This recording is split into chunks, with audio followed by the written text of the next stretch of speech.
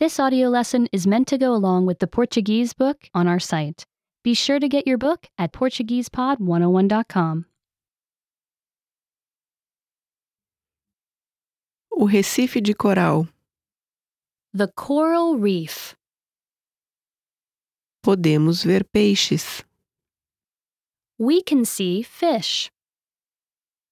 Podemos ver caranguejos. We can see crabs.